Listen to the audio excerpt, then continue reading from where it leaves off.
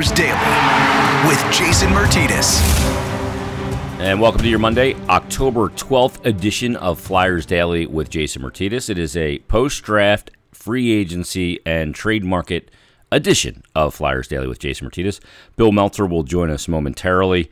A lot's been going on over the past week around the NHL. Crazy week, free agent frenzy, the silly season, crazy reports, crazy signings, whether that is now going to be Taylor Hall in Buffalo. As we record this, it seems like Pietrangelo is going to sign in Vegas. You don't fuel up the jet and go to Vegas unless you're going to sign a contract. That's what it looks like is going to happen there. For two of the big names in free agency, Torrey Krug ends up going to St. Louis. A lot of big names dropping and signing all over the National Hockey League.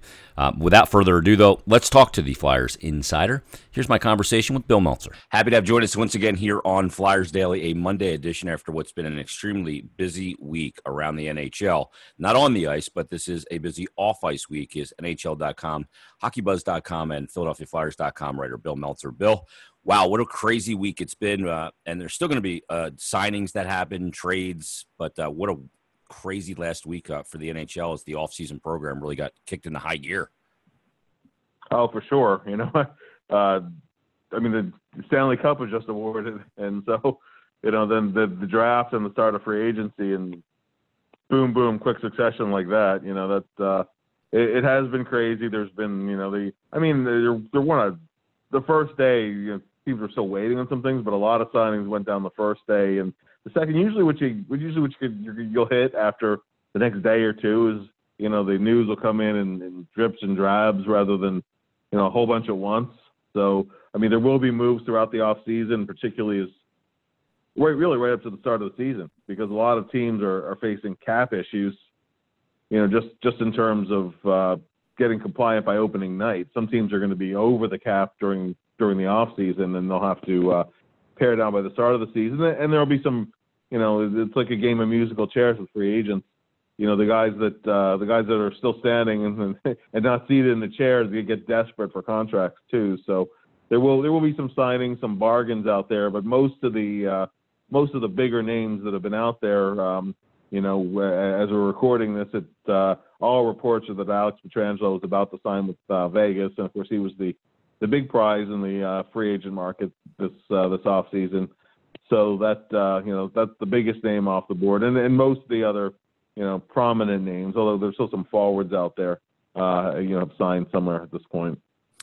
Bill, when you look at this offseason for the Flyers, it's interesting because, you know, it's a pivotal offseason for the team because they took such a big progressive step forward as an NHL contender, and, you know, really made hay with a great second half of a shortened regular season. I ended up winning around to the playoffs, but then out of the blue, Matt Niskanen decides to retire. You do have a good number of unrestricted free agents, a couple that you grabbed at the deadline, and Derek Grant and Nate Thompson that you weren't planning on re-signing. And then Tyler Pitlick in a flat cap world was a casualty of that as well. As you get into this free agency period, Chuck Fletcher has not signed any players. Has it surprised you that they haven't signed anybody at this point? Truthfully, yes. You know, I mean, I you know, listen, Pietrangelo was always kind of I wouldn't say a pipe dream, but it was a long shot because, you know, there's a lot of teams with interest. And, you know, I mean, Vegas, when they got it done, and that's really up to the player. You know, I'm sure at the very least Don Meehan was contacted and, you know, hey, if we could work it out, would your client be interested in coming here? And, you know, I would suspect just that, you know, they made contact and the Flyers weren't on the player's short list. That's up to the player to decide. Mm-hmm. But you know, I would have, I don't know. I mean, there is still, you know, it's still early in the off season. You don't know what comes around. I still expect the Flyers to make some move to try to address another starter on the blue line. You know, most of the guys who you would think would be first pairing guys are off the market at this point. The Flyers were, you know, rumored to be in on TJ Brody. He ended up deciding to sign with Toronto. That's a guy who will give you 20-something minutes a night and, you know, whatnot. You know, those guys aren't in a ton of supply. But I mean, there were also trade possibilities. There are guys who have 1 year of term remaining, which may be which may be advantageous with the expansion draft coming a year from now, because if you get a guy with term, particularly if it's the guy you want to keep, then you have to reconfigure your expansion draft strategy. Because if you protect 4 defensemen instead of 3, then you can only protect 4 forwards, and then you're almost guaranteed to lose someone you don't want to lose. So that the amount of term on the contract is definitely a piece of it too. With the flat cap. I mean, I know there's a lot of considerations. I did, if you would have said to me before the start of free agency, do I think the Flyers will make a move within the first 3 days? I would have predicted yes. But I think also that you don't judge the off season until you go into the season and see what you have.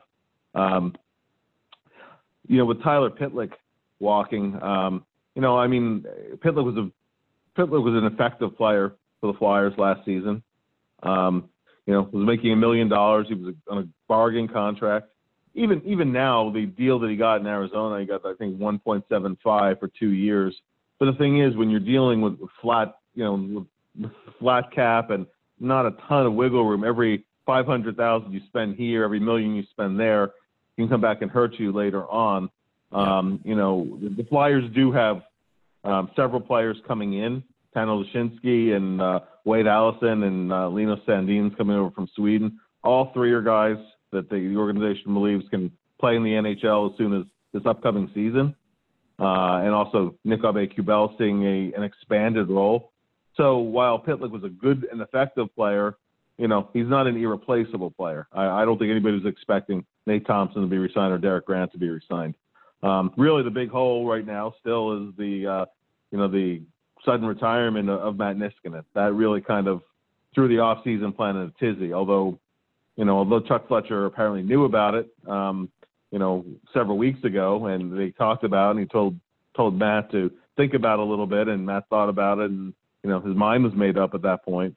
But I mean, I think when everybody was kind of game planning the offseason, either a third line center, just to be sure you have that base cover just in case Nolan Patrick isn't ready to play this year. Of course, there was also a lot of talk about a scoring winger. But I think as soon as Matt Niskanen retired, the number one need became a guy to play alongside Ivan Provorov, or at least a guy to give you a lot of minutes, play PK or power play, just because, it's ideal to have a guy who plays all situations like Niskanen, but that can be hard to, check all of those boxes in one fell swoop. But at least a guy that can play in the top 4. If it ends up that Phil Myers ends up sliding up to the top pairing, or Travis Sanheim played on the top pairing with Provorov, not this past season, but the season before that, and most of the second half of the season. Honestly, though, Jason, I think going back to that Islander series, the pairing of Sanheim and Myers looked really, really good in the round robin and good in the Montreal series. Those two struggled in that Islander series, along with other guys on the team. But it did give me a little bit of pause as to whether either guy is ready to face the kind of matchups that you face when you're paired with Provorov. You see the other team's best line night after night after night. So, I'm not saying that neither guy's capable of it. I'm just saying that, I'm a little leery of going and saying, okay, that's plan A here. But we'll see what develops as the off season goes along.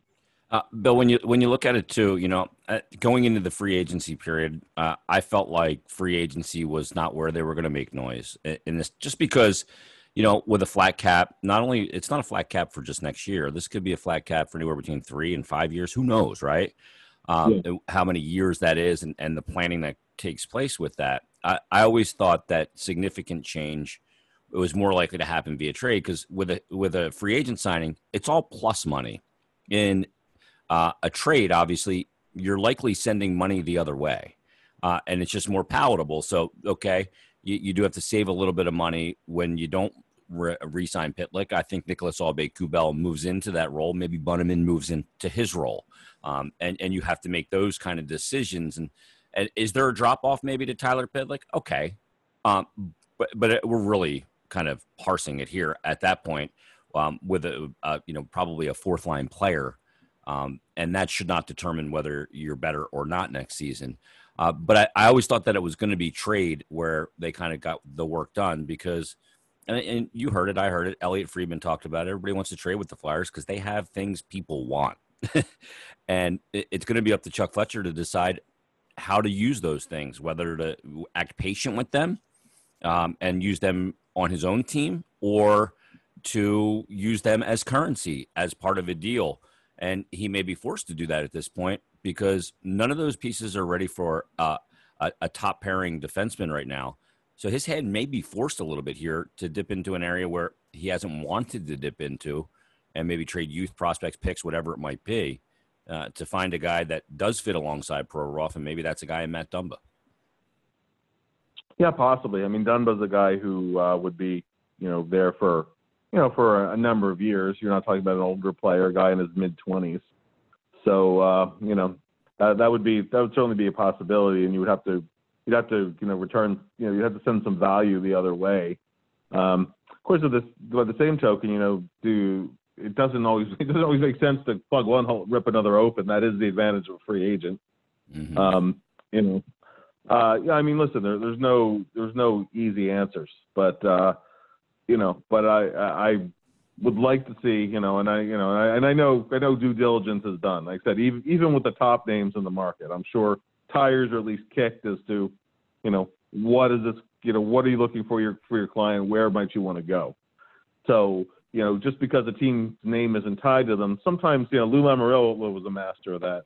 You wouldn't even hear his team mentioned, and then all of a sudden he's lying in the weeds and comes out and snatches a player when they were never mentioned. I mean, that's or you can go all the way back, right, to when everybody said Ray Bourque was coming to the Flyers. Lo and behold, Colorado gets him. So it just happens that way. Sometimes there's a team that's just working just below the surface and something happens. But look, Flyer fans were so conditioned, Bill. You know what I mean? Yeah. Every shiny toy that's ever been out there, they were in on. Yeah.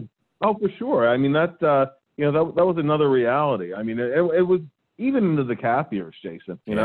Like the first year after the cap, Peter Forsberg picked Philadelphia. He had 9 different offers, but he picked Philly.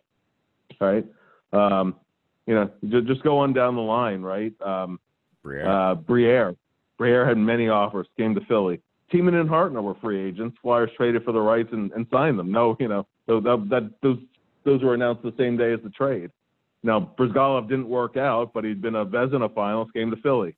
Yager had at least 5 offers as to which team he would go to when he made his comeback to the NHL. He chose Philly. We were conditioned to it, right? Every time there was a big name that was out there, even the Flyers didn't get them, they were finalists for them. Shea Weber offer sheet, right? Until the Flyers went into rebuild mode, we were conditioned to it, and it's a little the other side of the coin now. And I mean, honestly, it doesn't feel great, right? You were always expected to be, any free agent you wanted, you could snap your fingers, and if even if they didn't come here, you're one of the 2 or 3 finalists. It's a different reality with with the cap, with the fact that the Flyers shifted their focus, and they're still. I mean, the Flyers, under Chuck Fletcher, the Flyers still have not been anxious to move draft picks in the high end of the draft. Nor should they be. I mean, that's how you stay competitive for a long time. The way you build a team that can compete for a long time is that you have guys that are either on their entry level deals or on their second contracts. Those few high priced veterans, and then as you need to, you're replenishing from within. That's been the game plan for how teams that have been successful get there. But the Flyers had to kind of rebuild the farm system from scratch to a large extent. Now, fortunately, at that time, when people talk about the Homer years, and I always point out, well, when Hexy came in, Claude Giroux was just getting, was in his prime, right? And Couturier was a young player, and Voracek was still a young player, and Simmons was a young player, and Shen was a young player. When the changing of the guard took place. So Hexy at least had enough pieces in place to, at the very least, be a bubble team while he was continuing to stockpile assets and build through the draft. Now that's kind of a situation. Some of these players they're getting older. A lot of these guys are in their 30s now. So, I mean, in some ways it's more challenging, but on the flip side of it, there's more depth too, right? This is still a pretty good hockey team. That's something else to keep in mind. To me, the one significant area where the Flyers need to figure out a solution is replacing Matt Niskanen as best as they can, because finding a direct replacement is tough. But otherwise, you have some good young forwards coming in. I think the Flyers are still a pretty deep team up front. Flyers were still, in the top 7 offensively in the NHL this past year. A healthy Lindblom for a whole season. If Patrick can come back, assuming he comes back, and a little bit of a bounce back year. I think assuming JVR is not moved, I don't think he will be. He had 19 goals this past year. I think he can easily bounce back to at least 25. So I think that there's still pieces in there to be a pretty good hockey team. I do think again that the number one priority has to be a 20-something minute a night defenseman. I don't see a way around that. Bill, it's not often on the podcast I can make your head spin and blow your mind, but I'm about to, because as we're taping this at 7:27 on Sunday evening, I just see a text from Pierre LeBrun that Taylor Hall has signed a one-year deal worth $8 million with the Buffalo Sabres. Yeah, that was rumored earlier. Yeah.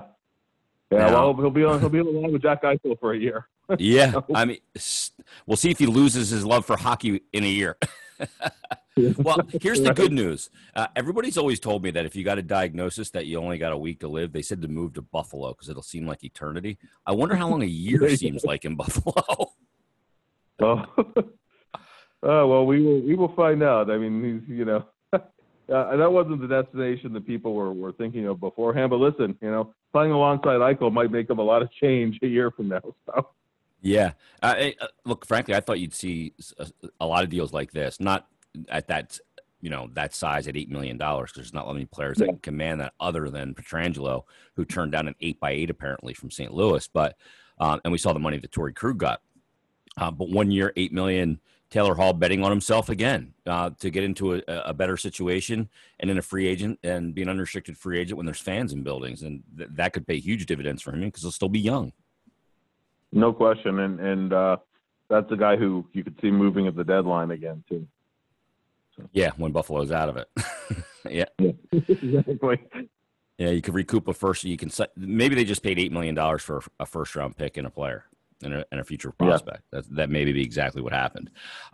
Bill, going forward here into this trade market, and we have no idea how long this is going to extend. But one of the things Chuck Fletcher did say, a couple things. I want to start with the fact that he said that if he goes into the season with a healthy Shane Gostisbehere and James Van Riemsdyk, who you just alluded to, he's happy with that. And I know that people on social media kind of went bananas when they saw that quote. And look. My first response about that is, did you want the general manager to devalue his assets? And, right. If he doesn't like the way either of those players played or doesn't see them in the future plans, he's certainly not going to go on a press conference on day one of the NHL free agency and say so. So when a GM says those things, just remember that, number one. Absolutely.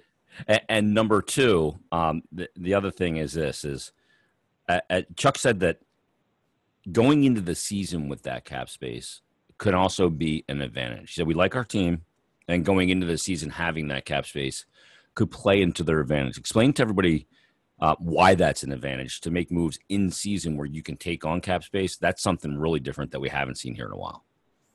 No, absolutely. When you have what they call banked cap space, so you have open cap space, let's say you have $4 million of cap space. And at the exact midpoint of the season, you could take on a player with an $8 million cap hit because you'd have $4 million left over the rest of that season.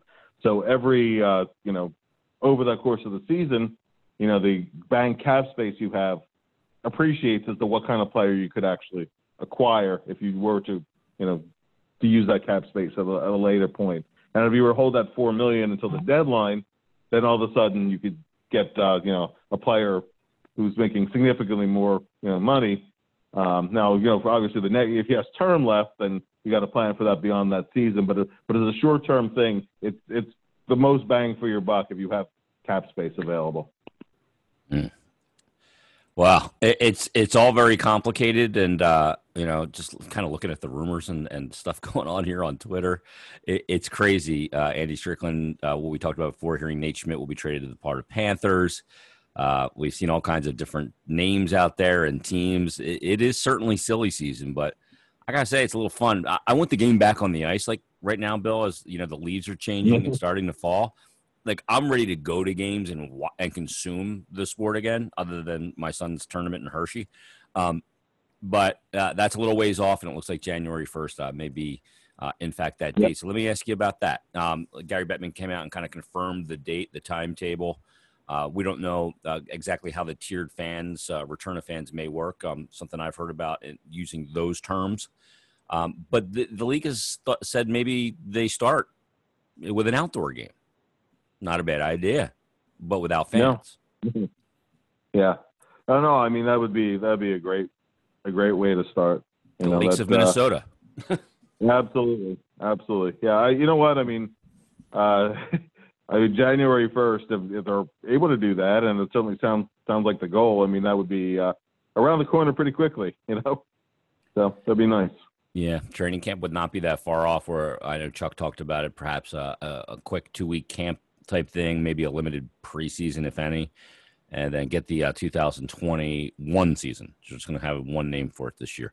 Well, we'll see what happens in the next couple of days here, Bill. As free agency continues, the trade market will maybe get, as one GM called it, unconstipated, and we'll see how that plays out over the next period of time, and see if the Flyers make any additions to this lineup, including that very big hole that you talked about with Matt Niskanen and top pairing defenseman.